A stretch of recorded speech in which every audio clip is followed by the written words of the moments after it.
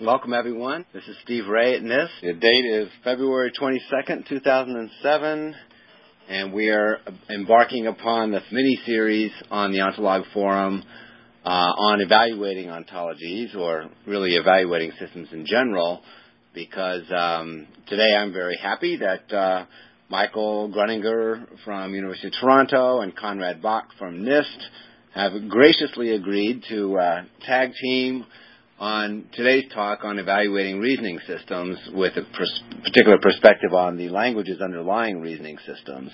And again, for the record, I want to thank you both, Michael and Conrad, for the extra time you put in to do this. I realize it's not on either of yours critical paths, so please accept my own appreciation for that. And basically, this talk stems out of a report that we all did here at NIST when Michael was at NIST with us, along with some other people I'm sure you'll get into in a moment, for the NSA. So it was when I first encountered the report, which was a result of all this, I was blown away by the comprehensiveness of it. So it was a formidable report in my mind anyway. So anyway, I'm really happy that we're going to have an opportunity to sort of get a walkthrough of the findings of that work on the part of all the people involved. Michael or Conrad, who's going to be kicking this off? Well, I guess I was going to be doing most of the talking. Okay, all right. Conrad, did you have any opening comments? The report is actually in a number of sections, and it's too long to present as in one call, so today we were going to focus on the section that covers ontology languages. Yeah, okay. I'll be quiet and sit back and listen, and I guess, Michael, in that case, why don't you take it away? As Conrad and Steve were saying, this is in the context of evaluating reasoning systems, but particularly in the light of a lot of the email discussions on Ontology Forum, we decided to focus, especially today, on ontology languages. So if you move to slide 2, Mike Ushold and I had kind of always been using a fairly kind of broad definition of an ontology, seemed to kind of capture people's different efforts. And in this approach, we were saying, well, an ontology includes a declaration of terminology you use in some domain, together with a specification of the meaning or the semantics of those terms. And this seemed to kind of cover almost every effort using ontologies, and it was just that different approaches would be using different languages for the specification of the meaning. Now, if we move to slide 3, this led to the famous semantic spectrum diagram, of which you see here a particular version of it, kind of pared down a little bit. Don't want to overload a lot of details. And in a lot of ways, what we'll be talking about today is putting this semantic spectrum on firm footing from a logical, theoretical perspective. And we will primarily be focusing on the languages for formal ontologies in the slide here. They're in blue. And they're to the right-hand side of this. There's a black line that kind of cuts through the spectrum. And this line is effectively languages to the right of this line are languages that are used in reasoning systems. So as you were saying before, I mean, this whole report was in the context of evaluating reasoning systems. And so it was focusing on those ontology languages that supported reasoning. And we'll be getting into a lot of the like I say, underlying mechanisms and techniques for saying, where do you place a particular language on this spectrum. We're not going to be talking about specific ontologies, although we will be referencing a few. The emphasis here is on languages that can be used to specify ontologies and their various properties, and hopefully maybe what we can get out of this and some of the discussion afterwards will be maybe some deliverables that can kind of feed into the upcoming Ontology Summit at NIST in April in regards to some benchmark problems that we'll be working on. Okay, if we move to slide 3, what do we mean by an ontology language? As with almost every word that we use in this group, every word is just packed with meaning, overloaded with meaning. Language is one of those words. When we're talking about an ontology language in this work, we were referring to a formal language. Okay, so a formal language has one aspect it has is syntax. So, and you can break the syntax down into several categories. One category is the basic set of symbols that you are using, and the symbols kind of come in two varieties as well. One kind of symbol that we call the logical lexicon are things like connectives, and, or, not, and sometimes some languages include things like quantifiers. So you can talk about for all things in a particular class, or there exists some element with some properties. So those basic symbols are what we would call the logical lexicon. And also there's another set of symbols that are often referred to as the non-logical lexicon. These are symbols that are actually representing the vocabulary for your concept. So if you were talking about a shape ontology, then that non-logical lexicon would include things like maybe circle and square and cube and whatnot. And also, the final element of syntax is the grammar, basically telling you, given that you have all these symbols, these logical symbols, how do you combine them into in ways that make grammatical sense. The second element of an ontology language is the notion of semantics, and that's going to be the bulk of what we'll be talking about today. This notion of what does it mean for a language to have a semantics in the context of applications of ontologies, and how can we use the different notions of semantics as a way of comparing languages. And then finally, one of the aspects of languages is referred to as proof theory. And these are syntactic methods that can be used to infer new sentences. So this is, like deduction. And this played a big role, like say, in the rest of the report because it was evaluating reasoning systems. Today we will briefly touch upon aspects of proof, but only as it relates to the semantics. And I say there'll be some slides later on that talk about that relationship. So if you just move to the next slide, just to give some examples. This is from first-order logic. Just picking one kind of example. In this case here, the logical lexicon in the syntax of first-order logic are symbols like for all, exists, and, or, not, if representing implication, and IFF representing equivalence. And in logic, there are first-order logic. There are inference rules. I give a couple of examples here. One classical one, the modus ponens. If P implies Q and P, then you can infer Q.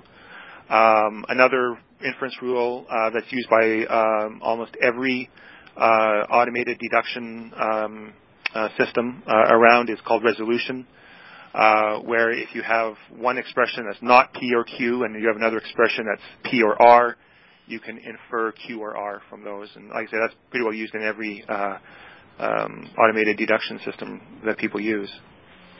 So if we move to slide 6, this is where we really want to get into this notion of semantics. And again, the word semantics, incredibly overloaded. Even talking, say, with programming language semantics people, they use semantics in slightly different ways. But essentially, when we're talking about semantics, we're really talking about the minimal formal description of the logic and its relationship between symbols that's sufficient to establish the notion of a truth assignment.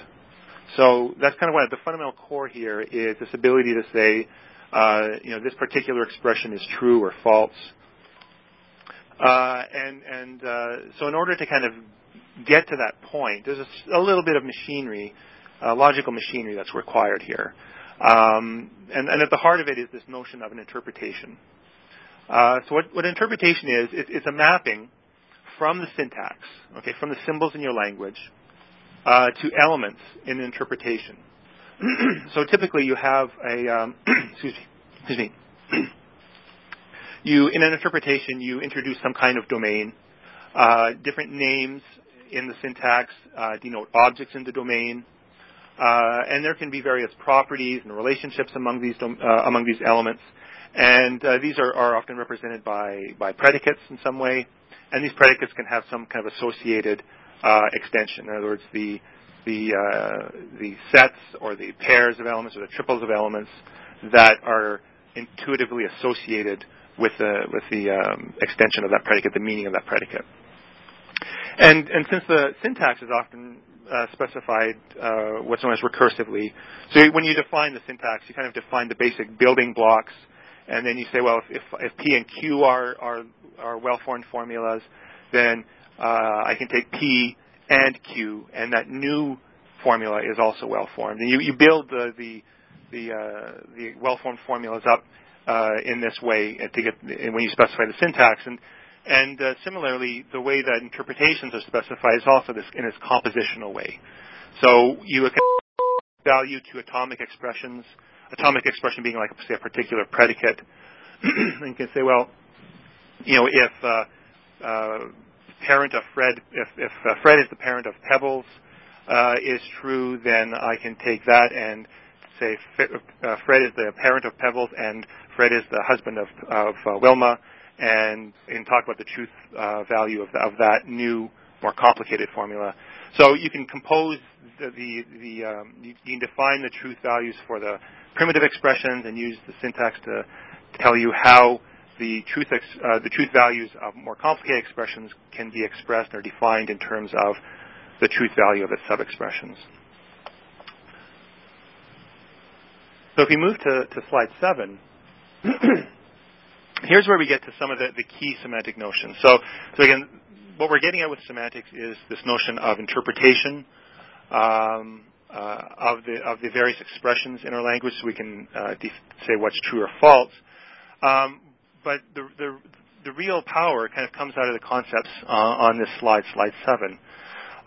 First of all, there's this notion of satisfiability. So we want to say that a sentence is true in some interpretation. Now, this is a pretty important property that you want to be able to say, because when we build ontologies, we want to be able to say, well, my ontology is in some way consistent. That it's not expressing something that's logically a contradiction. And satisfiability is the corresponding semantic notion to consistency, right? So we want to be able to say, if I write down an ontology, then it'll be satisfiable if I can kind of construct an interpretation that makes the sentences in my ontology true. If we just skip ahead to slide 8 for a second, here's a particular theory. There's 2 sentences. This is in the syntax of the common logic interchange format. The question marks there are kind of being used to denote variables in this particular example, left over from KIF, the knowledge interchange format.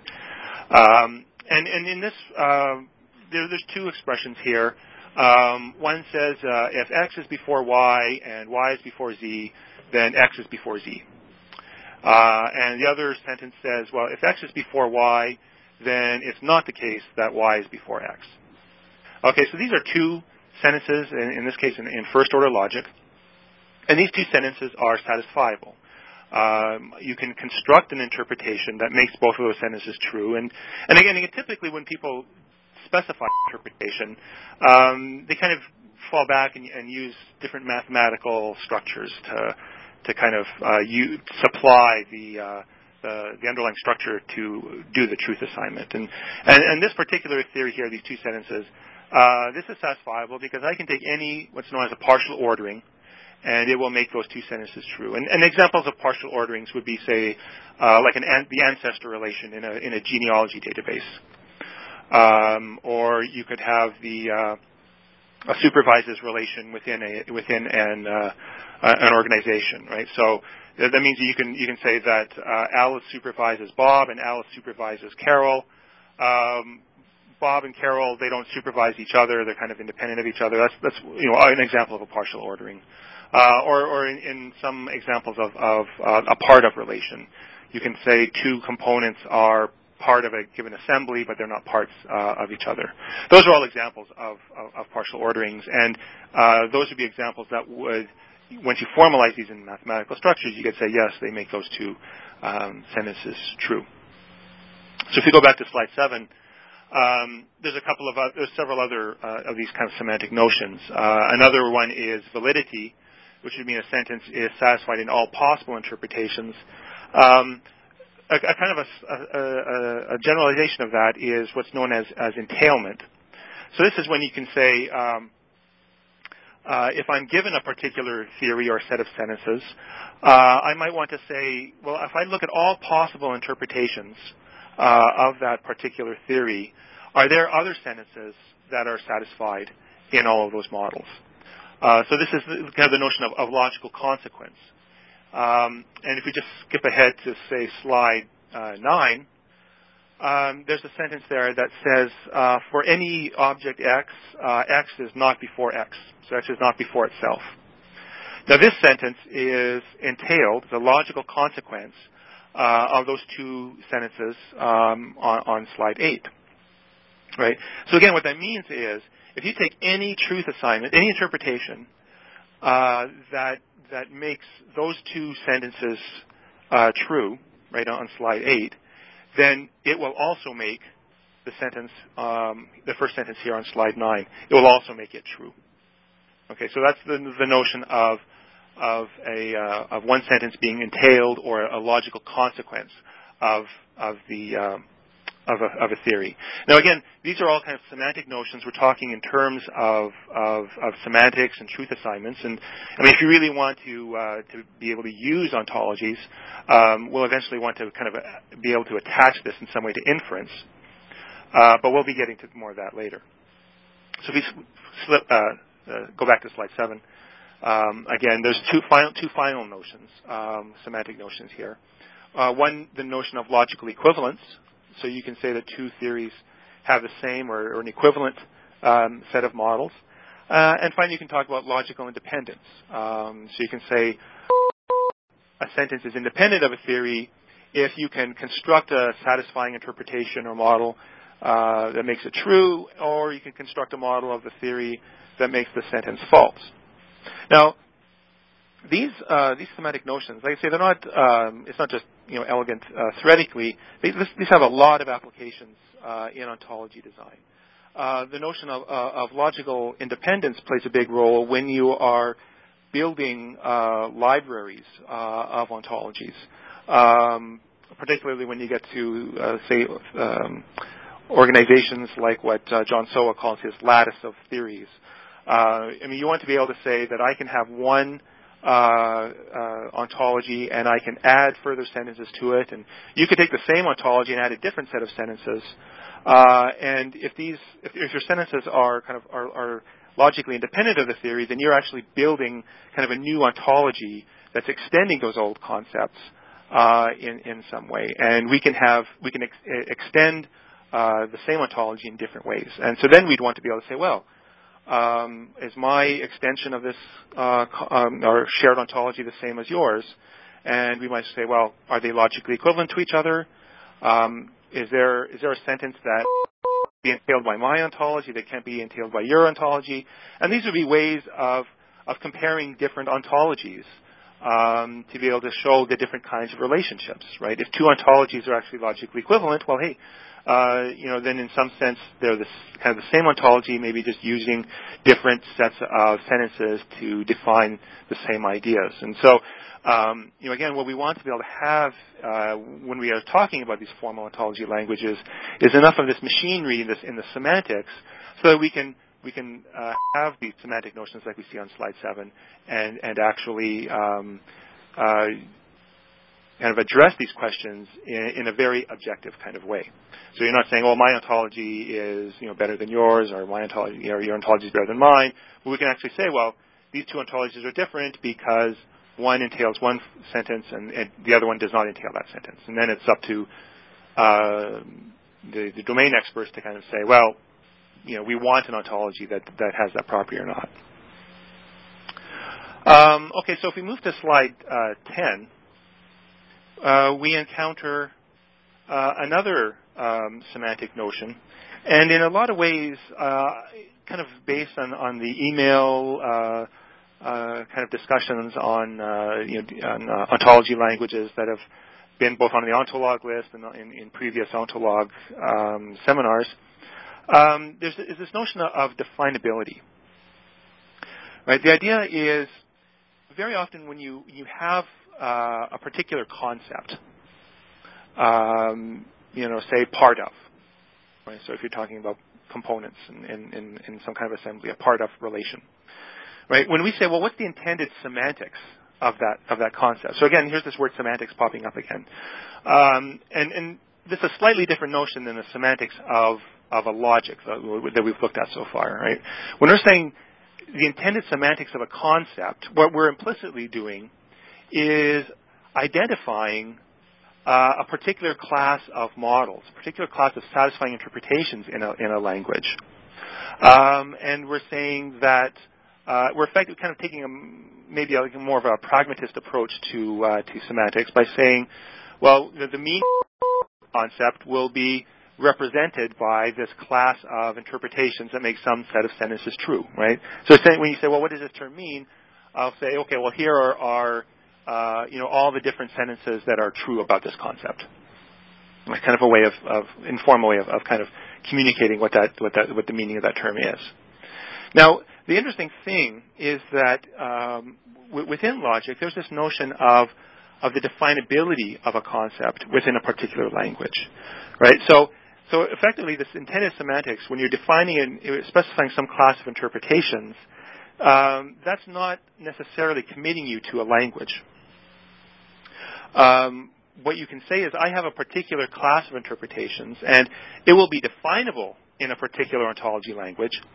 If I can give you a set of sentences, T, in that language, such that all and only the interpretations in that class M are the models of T. Right? Now, equivalently, we'll say that T axiomatizes this class of interpretations. Right? So what this means is that some particular concept will be definable in that language. Right?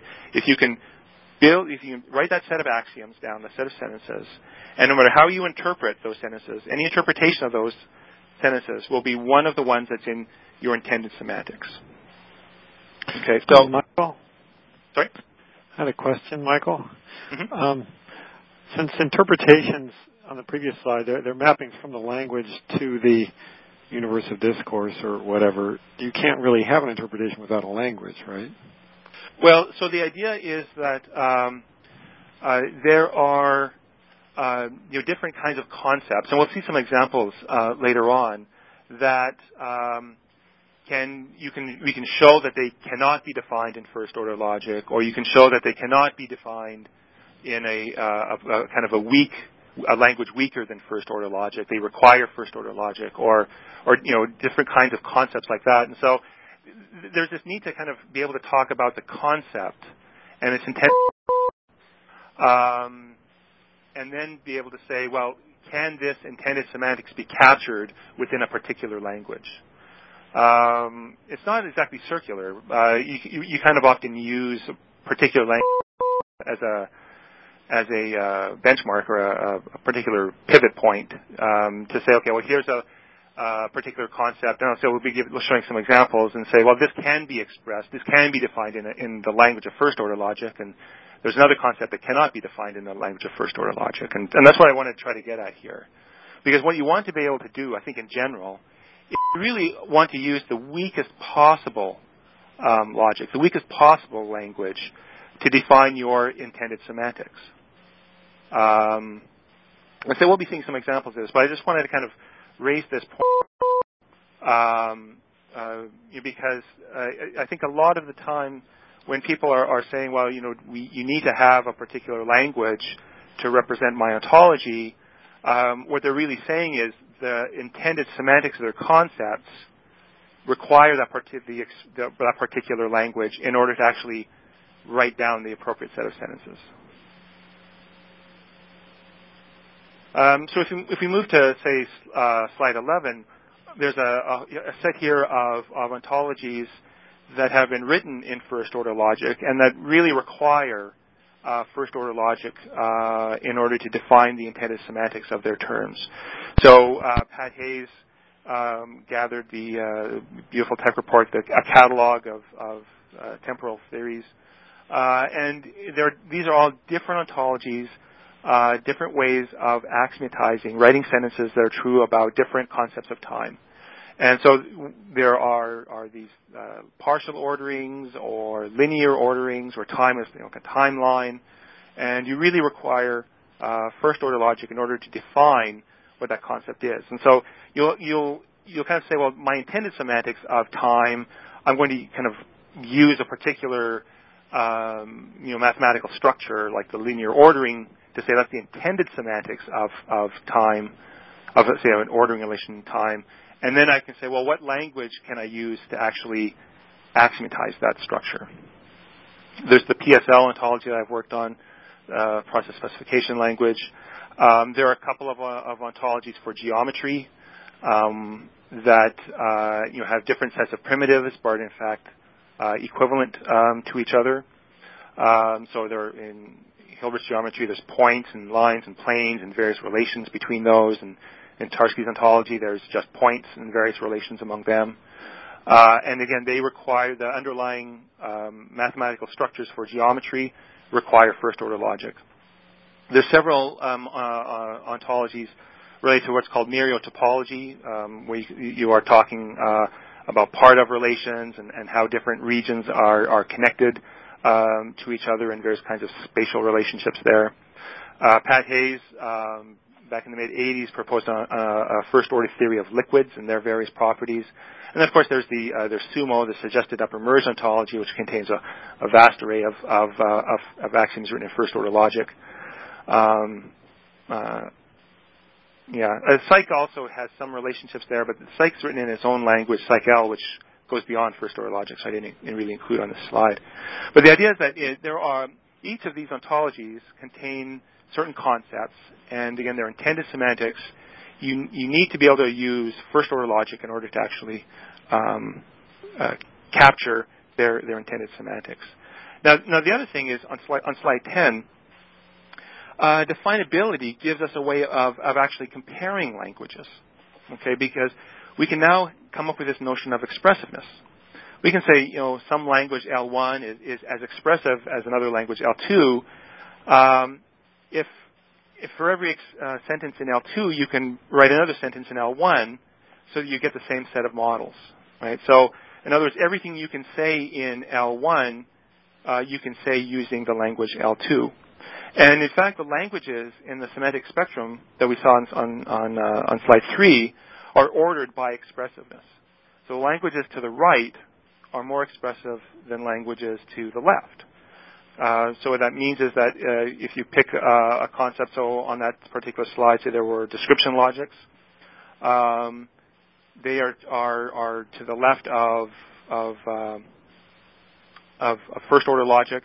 So it means that every concept in description logics can be expressed or written as a sentence in first-order logic, but not the other way around. There will be sentences in first-order logic that you just cannot write down in description logic. You won't get the same set of models. So the question is, well, why don't we just use the most expressive language possible? So if you go to slide 13, we see the notion of decidability. And actually, decidability has played a pretty key role in the development of the semantic web languages. Because one of the motivations for OWL incorporating a lot of description logic concepts was to try to get a language that was decidable. Now, what does that mean? What does it mean for a language to be decidable?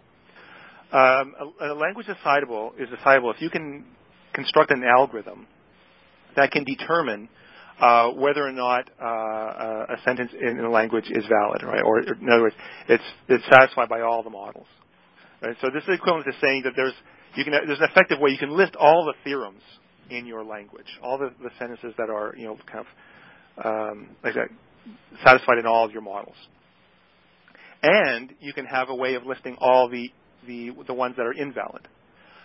You can kind of relativize this to a particular ontology and say, well, it will be decidable if an ontology will be decidable if there's an effective way of saying what are all the sentences that are entailed by that ontology, and also a way of listing all the sentences that are satisfiable with that ontology. Now, could I add a couple extra comments here, Michael? Sure. Just that if you can have a proof for that a language is decidable, but still not know what the algorithm is. Isn't that right? That is, you can prove that a language is decidable, but not by showing what the algorithm is that you would use. That's true. Yeah. Although in all the languages we're talking about here, if a language is decidable, then there is an algorithm for doing that. They also the decision procedure. Right. Yeah. But you're right. It doesn't have to be a constructive proof.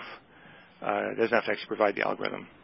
And also, if it's decidable, that doesn't mean it's tractable. That is, the algorithm could still take an unusably long time. Right. So I'm not talking about complexity here either. So right. Yeah. As Connor was saying, there is the notion of complexity, in which is that algorithm polynomial in the set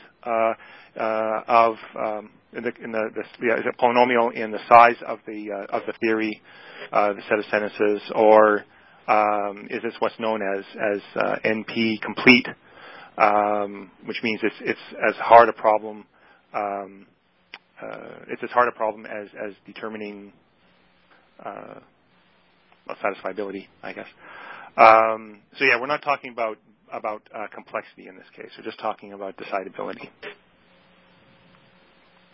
Now, there's a kind of a weaker notion which is called semi-decidable, and a language is semi-decidable if there exists a procedure that eventually will terminate if a formula is valid. So in other words, if there's a way of listing a set of valid formulas in a language. Now, if we go to slide 14, the bad news is first order logic is only semi-decidable. Okay, so that means that if a particular sentence really is a theorem, if it is valid, then eventually your inference procedure your algorithm will terminate. But if it's only satisfiable, your procedure might not terminate. That means that there's for a sentence where there's that's neither valid nor invalid. That is, it's not false in all models. It's not true in all models. A semi-decidable algorithm can't give you the answer necessarily. Exactly. But if it is false in all models, it'll tell you that. Right. Now, so that was kind of that's kind of the bad news. Say with a language as powerful as first order logic. Now it is the case actually. See that's kind of a worst case scenario. There actually do exist first order ontologies that are decidable. So there do exist algorithms that can determine whether or not a particular sentence is entailed by that ontology. Now, as Conrad said, it might be intractable. It might take exponential amount of time to actually come up with that decision, but they are decidable. And it turns out that those ontologies of geometry are decidable. And another interesting kind of thing is arithmetic with the real numbers is decidable, as opposed to what everyone's probably more familiar with, in Gödel's theorem, that natural arithmetic with natural numbers, piano arithmetic, is undecidable. So this is kind of one kind of approach to say, the language might be only decidable, but maybe the ontology we're using is decidable. That's kind of one approach. But because in general, when you're building an ontology language, you want to be able to give guarantees about any ontology you write with that language. One other big area of research has been addressing the second bullet on slide 14. Can we identify restrictions on the language, say in this case restrictions of first order logic, that are decidable but still expressive enough for realistic problems, right? So again, by expressive enough, we're saying, okay, I have some concept, and I need a language that is powerful enough to actually define that concept, right, to axiommatize that concept, but is still decidable. Okay, so in the first bullet, those problems that were decidable actually didn't need all the expressiveness of first order logic. Is that why they? No. You could have used a more narrow language, and that's why they're decidable. That's an interesting way of looking at it. I suppose we could talk about that later. It's more to do. I think it's more accurate to kind of talk about the relationship. There are some kind of deep, kind of mathematical theorems around that talk about the relationship between the set of axioms in your ontology and whether or not they're complete enough. And if they are, then that effectively tells you that they are decidable. Whether or not there's a natural syntactic restriction of the language that actually gives that to you, I've never actually seen that, for example. Okay. Another thing about this is that even if a language is undecidable, say what you're saying about reasoning over the natural numbers, we know we can do arithmetic with natural numbers. So even if there's no, it's undecidable in general, there are plenty of sentences which you can determine the truth value of. And we know that because we do a lot of arithmetic with natural numbers and don't have a problem. So I just wanted to clarify that because sometimes these buckets of decidability and undecidability make people reach broader conclusions than they really should. An undecidable language could have all the sentences that are useful to you, and it could be there could be an algorithm for deciding those. Well, that's true too. Yeah. But then you have to be very careful about what that particular class of queries would be. But yeah, you're right.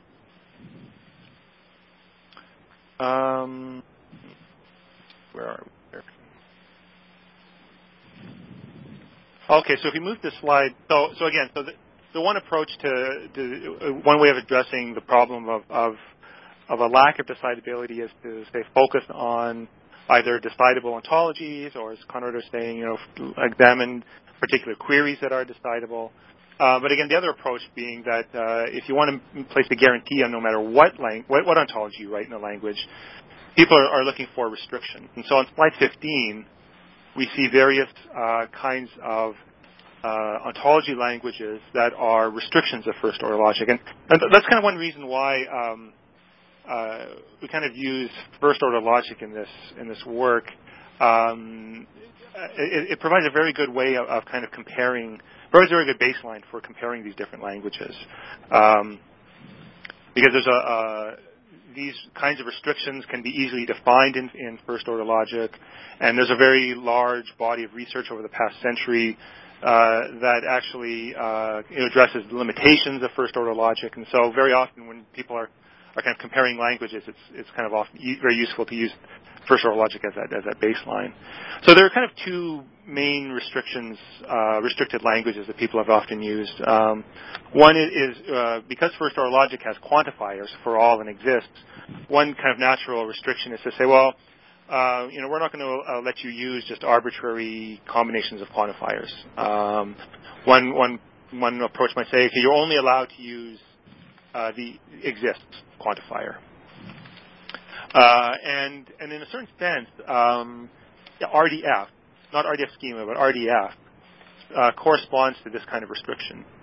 Blank nodes in RDF graph can be characterized as existentially quantified variables, and effectively in a graph, all you're able to do is do conjunctions. You have no negation or disjunction. So you can have that kind of restriction. It's a very restricted language, but you can still do a fair bit with it. Another restriction is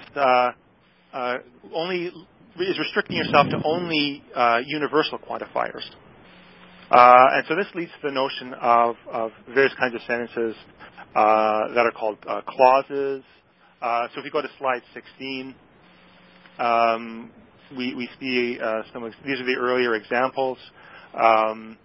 The two sentences we had in our theory before, these are our clauses because they have only universal quantifiers. There's no existential quantifiers in there. And they're what's known as horn clauses because if you convert it into a disjunction, then there is at most one literal, one predicate that's not negated. And also, there are no function symbols in this particular theory. Now, why is that? Why do you even care about that?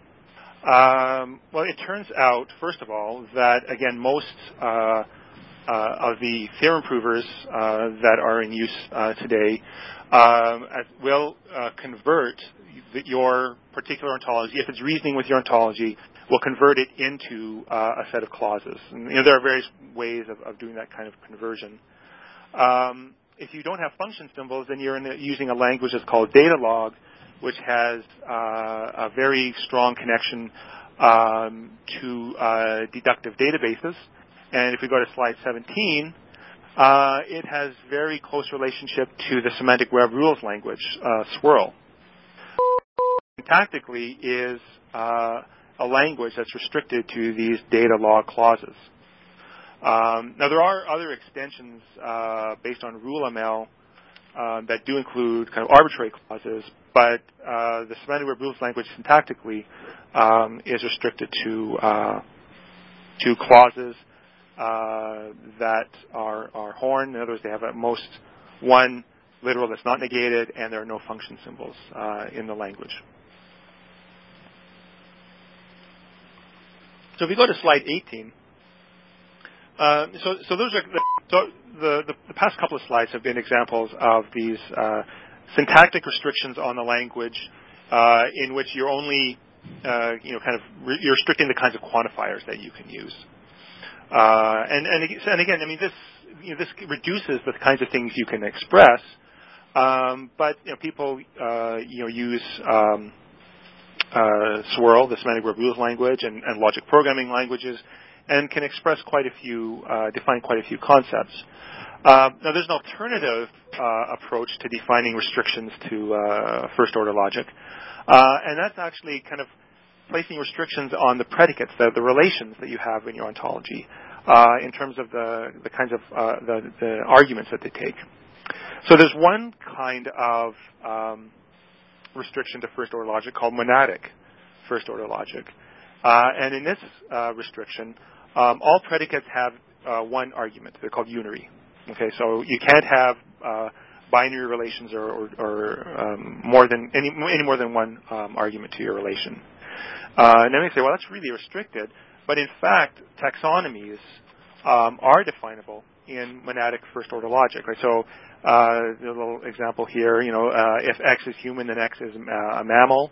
That's the kind of expression that you would use in building up a taxonomy. And because you're only talking here about classes, and classes are most naturally represented by unary relations, and a taxonomy is this a set of classes that are related in this way, you can define the taxonomy just using this restricted kind of language. And in fact, monadic first-order logic is decidable. Okay, so no matter what ontology you write in this monadic first-order logic, it will be decidable. And you can express taxonomies here. So again, this is kind of why I introduced that notion of definability earlier, because you have this notion of a taxonomy, the intended semantics of a taxonomy, and if you want to say, well, what's the weakest language that I can use to define, to be able to capture the intended semantics of my taxonomy, if that's all you're doing, is just talking about the taxonomy and the relationship between the classes, then you can get by with this restricted language, and it's decidable. So again, kind of rule of thumb, use the weakest possible language that you need in order to capture your intended semantics. So if we go to slide 19, we see probably the most popular and widely used kind of logic, particularly in the semantic web, that is a decidable restriction of first-order logic, and these are called description logics. Now, the basic element of a description logic is there are two kinds of relations. There are unary relations that take one argument, and these represent classes, just like in the monadic case. But we also include binary relations between elements of classes, and in description logics, these are called roles. Now, but this is all with these are the only two kinds of relations that we're allowed to use. Now, different description logics. So there's a whole family of description logics, which are themselves have been studied very thoroughly, and which themselves are kind of ordered along the lines of definability, and what the description logic people call constructors. And these are used to kind of specify different concepts and roles that can be built up from simpler ones. And if we go to slide 20, these are the constructors that's in the simplest description logic. They call this description logic, a lot of description logic people call this AL. And in this description logic, the notion of primitive concepts and primitive role. You have a top concept, a bottom concept. You're able to talk about the conjunction of two classes. So given two classes, you can say, well, here's a class of all the elements that are in both of those classes, C and D. I can use a kind of universal and existential quantification to define new classes. So I can define all the elements that in a particular class that play a particular role, or I can identify all the elements that stand in some role with respect to some other set of concepts. And so if you take these constructors, and this is what your description logic is built on, then you will have the description logic that they call AL. And if we go to the next slide, slide 21. Effectively, owl light corresponds to this kind of description logic. There's another flavor of owl called LDL, the owl description logic, and it contains all of these constructors you see at the bottom of this slide.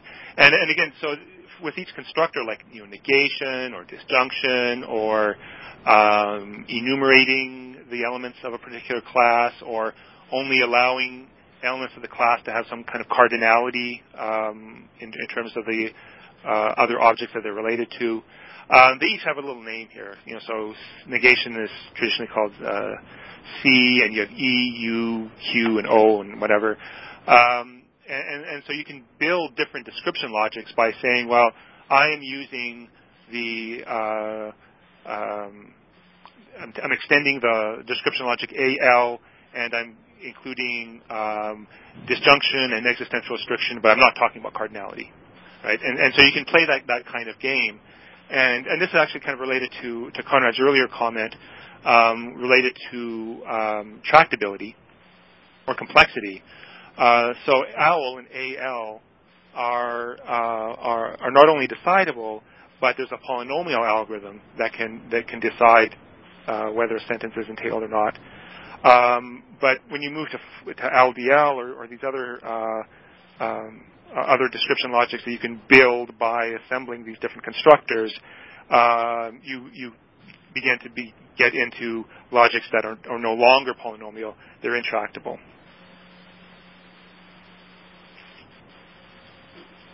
So if we go to slide 22, okay, so description logics are less expressive than first-order logics. Now that's not a bad thing, right? Because again, description logics are decidable, and if the concepts that you are trying to capture in your particular domain are actually definable in description logic, then that's probably what you should be using. Now, Chris Menzel and Pat Hayes have provided an embedding of LDL into common logic, so that what they do is effectively they specify a set of axioms in common logic. What you can do is all the models of those common logic axioms, or the first-order logic axioms, will correspond exactly to the intended semantics in the description logics. And so this provides this way of actually showing how description logics are less expressive. And one of the interesting things, which I don't think was a particular explicit deliverable, then we can maybe talk about this after, is providing a set of benchmark problems to help people to say, well, here's a very popular kind of concept, and it requires, it can be expressed in description logic, but here's another concept that's very widespread, and it can't be described in description logic. So that might be one interesting thing that we can try to do, is come up with these benchmark problems. There's another example is the OWL-S, the OWL service ontology, for representing web services. There are some of its axioms are written in OWL, but its intended semantics, when you're talking about all these control constructs within a particular web service, can't be fully defined within OWL. That they require full first-order logic to define them. Moving on to slide 23, I'm just going to go through these more quickly. There is another sort of extension of first-order languages, often called reified first-order logics. Now, these are languages that extend the syntax of first-order logic, so they allow you to have our relations, predicates as arguments to predicates, and function symbols as arguments to predicates and functions. So in some sense, the relations and the functions are elements of the domain. But the model theory is still first order. Now, Pat Hayes and I think maybe Chris they've given earlier talks in this forum on common logic. But I just kind of wanted to use this slide to kind of pinpoint where that fits here. So common logic, RDF allows this, and there's also a logic programming language called Hilog, which also does this. Allows you to have predicates as objects in your domain, but still maintains first-order logic. Now, if we move to slide 25, then.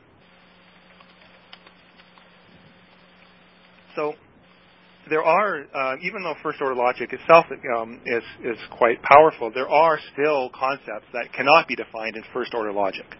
One example is what's known as transitive closure. And you encounter this every time you use, say, the ancestor relation, right? So you can say, well, if A is the parent of B, then A is an ancestor of B.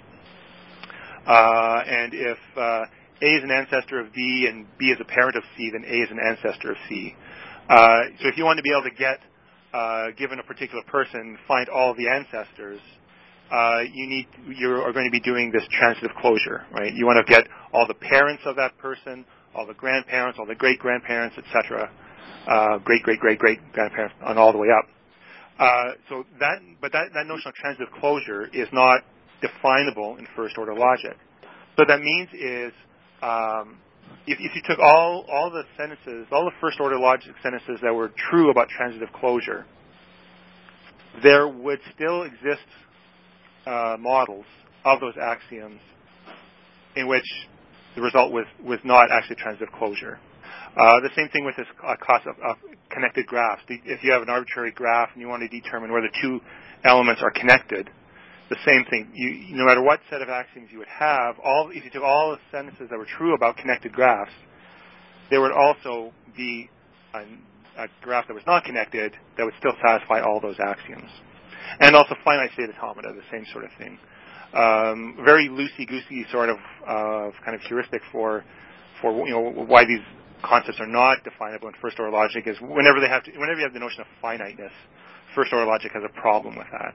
And so finite state automata can't be expressed in first-order logic.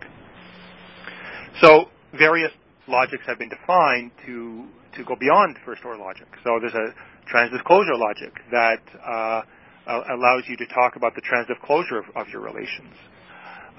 There's a kind of second-order logic called monadic second-order logic, where in regular first-order logic, you only quantify over your domain. In second-order logic, you can quantify over relations. Now, in monadic second-order logic, you're only allowed to quantify over unary relations, over classes. Now, it turns out that in this language, you can define connected graphs and finite state automata.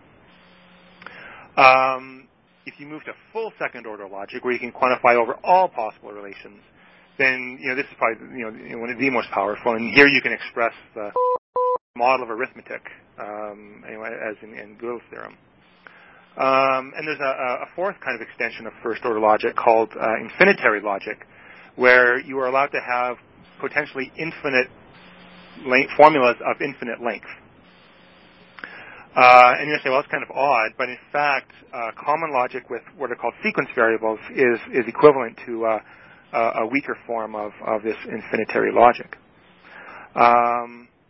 So these are different kinds of extensions. And if we go to slide 27, there's actually this whole area of theoretical computer science called descriptive complexity theory, where they say, if given a particular complexity class, is there a logic such that the queries definable in that logic are precisely the queries in that complexity class?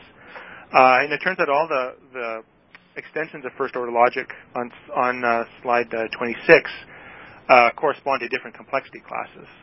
Now, that's kind of interesting from the theoretical computer science perspective. But like I was saying before, say with respect to description logics, it'd be very good if we could, as a kind of a community, come up with ways of providing benchmark problems, not just for these very expressive languages, but for things like description logics, where you could say, well, here's a particular concept, and it is definable in description logic or not definable. So that's kind of one interesting thing there. So if we go to slide 28, you can say, well, okay, so if there are concepts that are not definable in first-order logic, and you have these more expressive languages that can define them, why don't we just use them? Well, that leads to two final definitions, the soundness and completeness of a logic. And here's where we can show the relationship between the semantic notions of entailment and satisfiability and inference or proof theory notions like provable and consistent. So a logic is sound if whenever there exists a model of a particular theory, then that theory is consistent. And on slide 30, a logic is complete if whenever a theory is consistent, then there exists a model. Okay, so put these two together, what you're saying is that a logic that's sound and complete is one in which entailment, semantic notion of entailment, is equivalent to the proof theory, the inference notion of provable.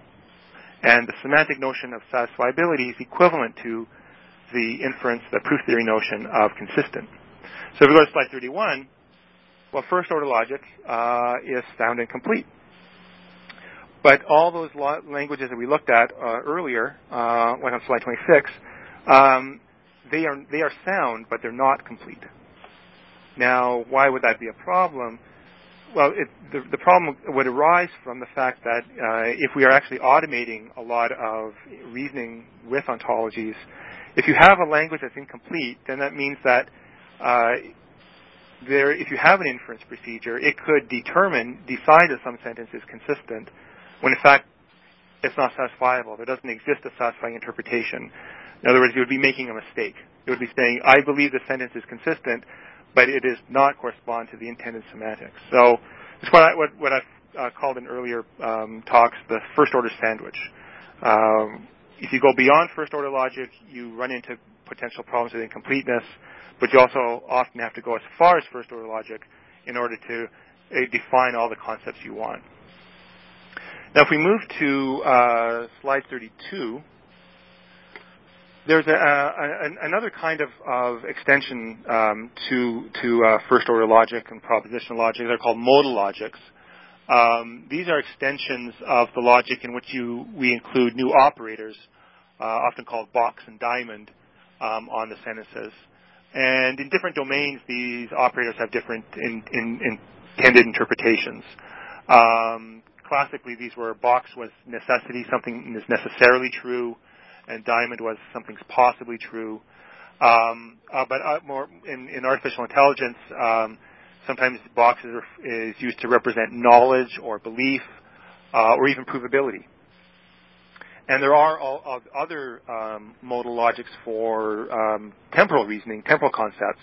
And here you have modal operators like until, eventually, and then there are many others. If we go to slide 33, these have implications for us in Ontolog because there are some ontologies like Dolce that are written using modal logics, and also systems like OntoClean use modal logics to actually analyze ontologies and prove properties about them.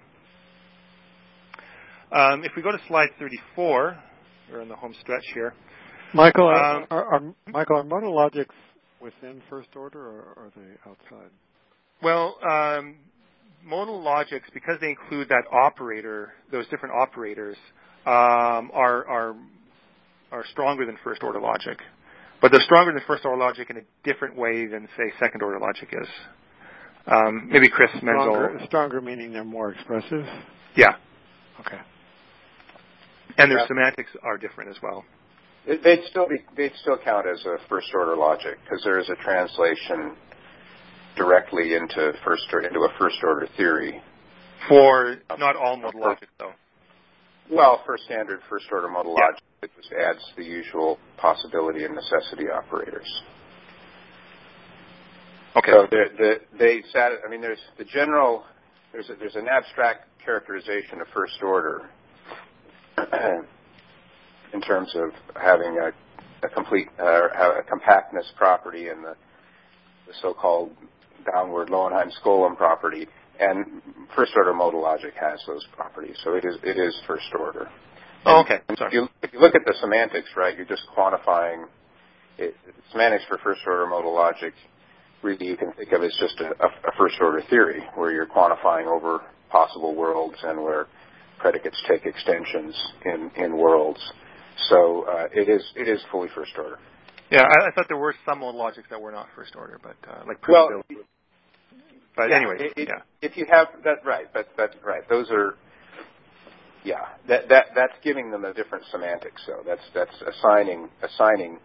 If you're using the box as a provability predicate, then its semantics is not the standard sort of crypty style possible world semantics.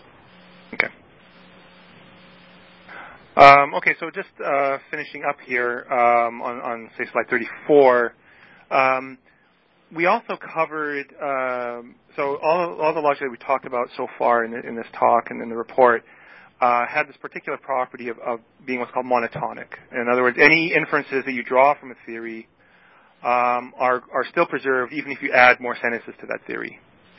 But there are many scenarios in common sense reasoning that don't have this property. Very often, sometimes you have inferences that depend on the failure of other inferences. So it's what's known as negation as failure or the closed world assumption. So I might not know whether or not someone is attending the meeting, but if I don't see them on the list, I'm going to say, okay, well, they're not attending the meeting. But then later on, I might get an email saying, oh, I'm going to be late, and the guy says I'm going to be late, so then I know he'll be there, and I kind of have to revise my conclusions. And logic that has this property is what's called non-monotonic. And if you go to slide 35, these actually appear a lot in the semantics of logic programs, the semantics of rule systems, even on the web. It appears in what are called default logics. And these also have, although there aren't a lot of, I don't think there are a lot of ontology efforts that use these kinds of logics. You can imagine that they would require them. So, for example, you might say, well, a chair typically, or by default, a chair has 4 legs. But you could still want to allow there to be chairs that don't have legs or have some other number of legs. And so these default logics, writer's defaults and model preference defaults, allow you to write capture those kinds of concepts. Now, the problem is that non-monotonic logics aren't even sound. So that can also be another potential problem in their application as ontology languages. Okay, so that about wraps it up. Slide 36, just kind of summarizing here. So we have this taxonomy of representation languages ordered by expressiveness. It's effectively putting the semantic spectrum on firm footing. And we can use different properties like soundness and completeness, decidability and complexity, whether or not the language is monotonic or not, and any other kinds of model-theoretic properties. Chris Menzel just mentioned a couple of more sophisticated properties that, say, first-order logic has, other languages might not have. And so we were able to describe each of these languages with these various properties and then be able to compare them in terms of expressiveness, so for their use as an ontology language. So final slide, 37. This, as Steve was saying, this was funded by the NSA under their Hyper program. The full report was written by Conrad, myself, Don Libis, Josh LaBelle, and Eswaran Subramanian. There's the URL there. that not only talks about the languages that we talked about today, but also other forms of inference, different kinds of inference, and other kinds of properties of the reasoning system. So just open it up for questions. Thank you, Michael. This is Steve, and I want to reiterate. Any questions? People press *3, I guess, right, Peter, if they want to talk? 1 to raise your hand, and when you're recognized, then *3. Actually, someone who's calling area code has his hands up for a long time.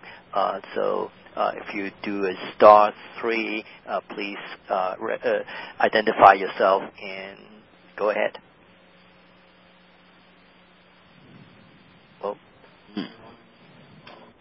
His hand got tired, I guess. Sorry about that. I hope he calls back in. We just lost him.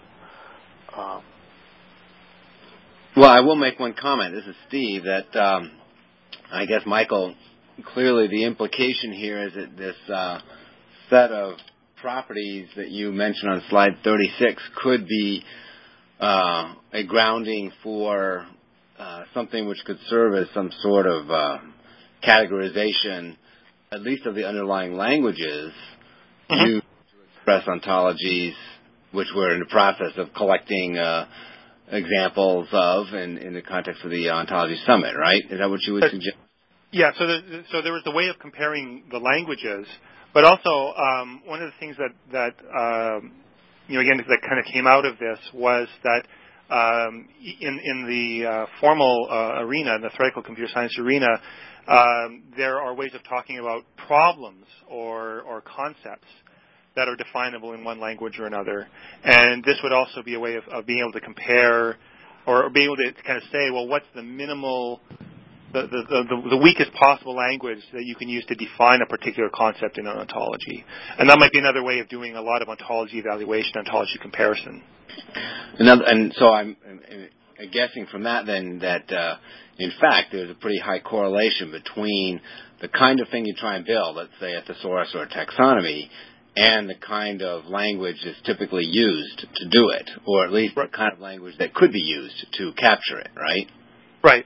And you could say, okay, I'm going to use, first-order logic to define a taxonomy, general first-order logic, but there might be somebody else that doesn't use that powerful a language, but that they have to use at least something that's like I was showing before, that monadic first-order logic. Right. And there are a lot of other concepts that if you can find that weakest possible language, then that also provides a way of kind of evaluating, well, what would the ontology need to look like?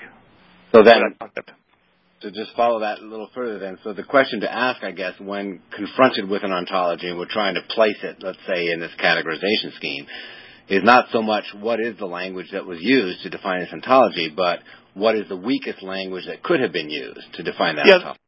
Yeah, that's kind of one thing that we could possibly do, yeah. I see. Okay. Anybody else have questions, comments? Wow.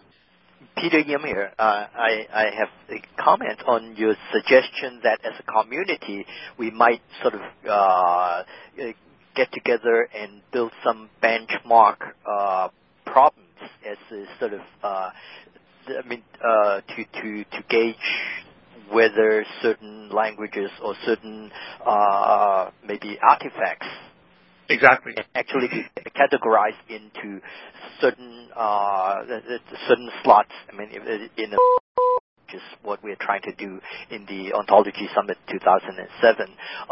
Is that sort of, short of having logicians on hand, do you see that as being a very practical means to set up metrics, or at least the benchmark as metrics for actually placing these various languages?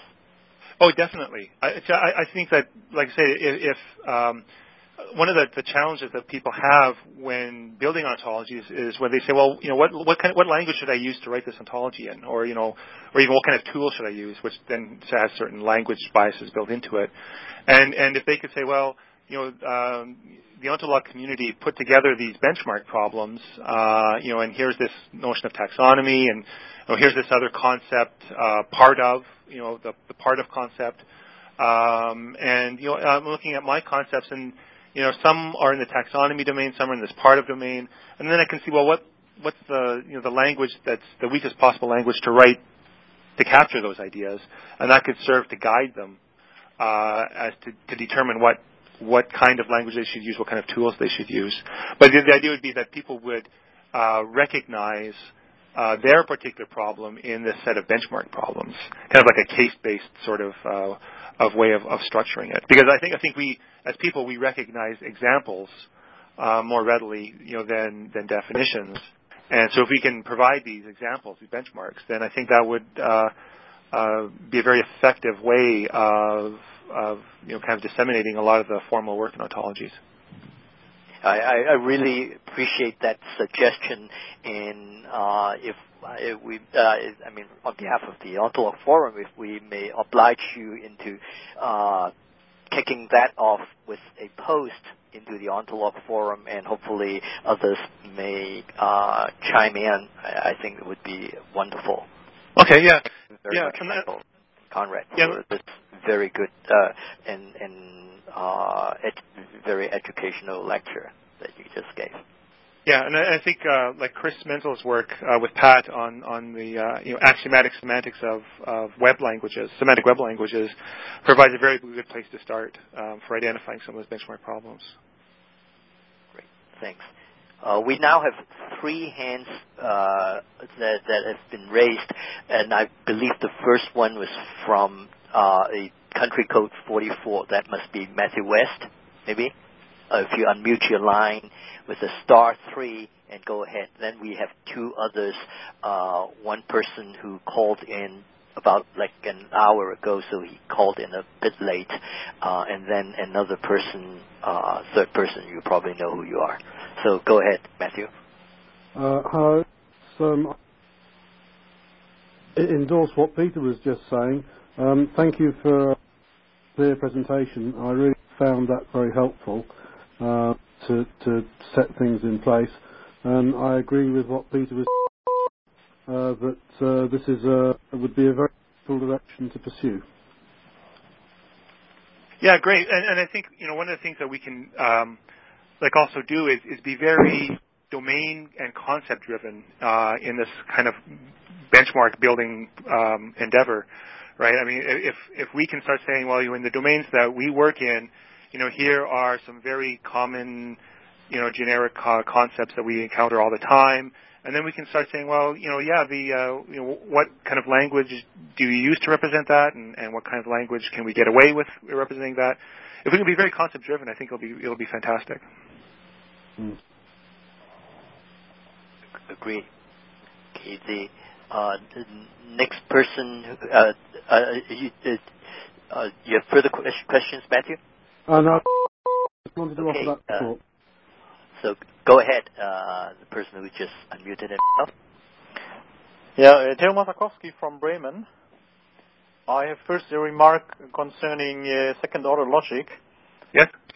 Not entirely true that you don't have a solid complete proof system for it, because work with Henkin semantics, you can even use higher-order logic and get a solid complete proof system. So I'm not sure whether this is really useful for ontologies, but might be, at least if you want to follow your criteria. So that's the first remark. And then the question, if you see all these different levels of expressivity, and there are embeddings from the lower levels to the higher ones, an interesting question would be whether you can partially reverse these embeddings. For example, if you have a first-order ontology, can you extract a description logic approximation that is as strong as possible as a logical theory, but still implied by the other theory, so that if you want to use, say, a description logic reasoning system, you can still use it, while on the other hand having the full first-order expressiveness. Following on that second point first, that notion of approximation is a very good hot research topic. In general, if we could take that kind of approach, that would also be another kind of perspective on this explosiveness. So yeah, I would hardly endorse any kind of approach that does that. With respect to the first point, it's the case that second-order logic. Validity is not what's known as recursively enumerable. With Henkin semantic, yes, because second-order logic with Henkin semantic is basically a first-order logic, if you wish. I think that's what it's kind of this is Chris Menzel. It's kind of a second-order logic is kind of ambiguous. Often people often refer to second-order logic when they're just if you have higher-order quantifiers in the language. Yeah. But as you note, Henkin semantics for second-order languages is really completely first-order. Exactly. It can be translated directly into a first-order theory. And so, from one perspective, if you take second-order to indicate, as a lot of people do, a full second-order semantics for the predicate quantifiers, then the thing to say is that that Henkin semantics isn't really a second-order semantics. But some people prefer to refer to second-order logic as the use of higher-order quantifiers, in which case you would say that you have a second-order logic that still has the completeness and properties of first-order logic. Right, but I thought that actually there's a difference between. So in second-order logic, there is one unique domain, the power set. That's right. That's what. Right, but in Henkin semantics, you're not quantifying over that set. You're quantifying over all definable relations. Well, which is not the same as the set of all the power set. Right. That's right. The Henkin simply requires a subset of the power set that includes at least the definable relations. But that's really it's in terms of the kind of abstract characterization of first-order languages, first-order logic that I gave before. That the second-order languages with the Henkin semantics count as. Yeah, because they satisfy Lindström's theorem, so they're not really. That's right. Yeah, I just want to raise this point because there is a large community in computer science. We're using higher order logics for formalizing mathematics and computer science problems, and usually these higher order logics are meant with the Henkin semantics. So in a sense, they are first order. But they are, of course, richer because you have the type system and lambda abstraction and so on. So that might be useful in this line because it's still first order, but it's a richer language. Yeah, and there's also a whole field in mathematics called reverse mathematics where it kind of looks at, instead of using the full second-order axiom of induction in Peano arithmetic, you look at weaker restrictions of that, and you see what kinds of theorems you can prove with that weaker assumption. And again, you're kind of doing that game of finding the weakest possible language that you need in order to prove a particular result. We could take a similar analogy. What's the weakest possible language you need to guarantee your ontology can answer a particular query? Hi, this is Ken Baslowski. I have a question about, this is a little farther down on your spectrum, RDF versus LDL. RDF has this feature of, it's a reified logic, I believe you called it. That's right, yeah. And LDL does not. Is that correct? No, that's correct. Yeah, it's L full that includes all of RDF. I guess that is a kind of a good point. Maybe that's a good argument not to have this semantic spectrum anymore, but to make it a little more of a partial ordering. On the other hand, when you look at a specific ontology that might use this feature, it might be possible to recast it so it doesn't. So I guess it sometimes could be a difficult question to answer about where it sits in the spectrum.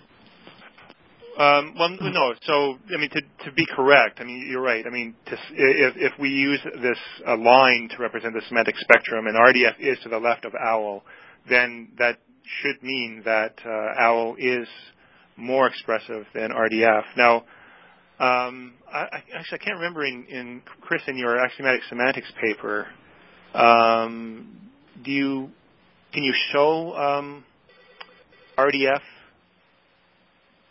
can be mapped into LDL? No, there are things you can do in RDF that you can't do in LDL. Yeah. See, so this would be an argument. They're kind of incomparable. Yeah, so this would be an argument for maybe generalizing the semantic spectrum away from a line and having a richer set of relationships there. Because you could have languages that are effectively incomparable, like RDF and OWL. They're kind of incomparable. They can't represent each other. They can't define terms in terms of each other. Mm-hmm. So that's a good point. Okay. Unfortunate news, of course, for those of us trying to come up with a nice, clean categorization. But anyway. Yeah, well, and actually there are a couple of other things that do kind of get squashed in that semantic spectrum. So when it comes to swirl, the semantic web rules language, syntactically, swirl is a restriction of first-order sentences.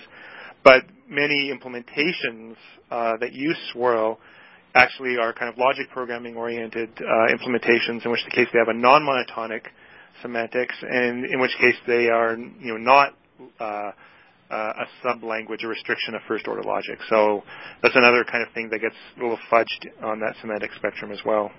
Yeah. Yes, I've seen that with RuleML as well. Yeah. So again, if you were giving RuleML to a first-order theorem proof or vampire, then it would, then in that case you're using the semantics of first-order logic, and it's then a restriction of first-order logic. But if you're using it with a Prolog engine, then you have you're really using a different semantics than first order. Yeah. How do we capture that in this spectrum? How do we even say what it is? I mean, you basically have several semantics that could be associated with some of these languages. Yeah. Well, that's the debate that's raging in the rules community still, I think, in W3C is people using this same syntax but ascribing different semantics to it. So, I mean, the most notorious thing is the meaning of not. Right? Is not the classical negation, or is it negation as failure? That's the logic programming people use. So, does that mean P is false, or does it mean either P is false or I can't prove P? So that debate, I think, hasn't really been settled in W3C. I don't know. I'm not sure we can wait until it is settled before we. So maybe it'd be easier just to separate that out as as one aspect that one must consider in doing this classification. Right. Yeah. Yeah, because if the whole point of building an ontology is so that people agree on the meanings of the terms, and then all of a sudden, we start using different inference engines that can lead to different, either non-monotonic semantics or monotonic semantics, then we're kind of pulling the rug out from underneath us here. So, maybe there does have to be like another dimension almost in terms of the different kinds of semantics that can be used even with the same syntax. Yeah. Okay, well, this is Steve. In the absence of any other questions, last chance, I don't want to make everyone have to hang on for too long. But may I make one more comment? Okay. Peter Yim again. Since we do have a task in front of us for the Ontology Summit to devise a framework whereby we can place not just ontology languages, but also other artifacts or representations that people refer to as ontologies. So, most of our logicians are here, so may I implore that maybe some of you start a conversation on the framework issue. Leo Oberst started out with his 10 dimensions. There were a few more that came out in the discussion. Actually, on Tuesday when we had our organizing committee meeting, Mark Musin brought up a very good point, saying that, so far most of the classification or in the framework drives toward telling people, what good logic and what good representation is. We don't even put into the framework things that would let other communities feel that they are on equal footing. For example, we did not have, in our framework, how easy it is to adopt or what is the adoption rate of aspects of various languages. For example, how many people are in the Folksonomy or Web 2.0 community versus how many people are in the formal logic community, and so on. So we do want to have a framework whereby we can place all these things, and I solicit everyone's help here to get that framework discussion going and sort of bring that to closure probably within the next maybe 2 or 3 weeks. So back to you, Steve.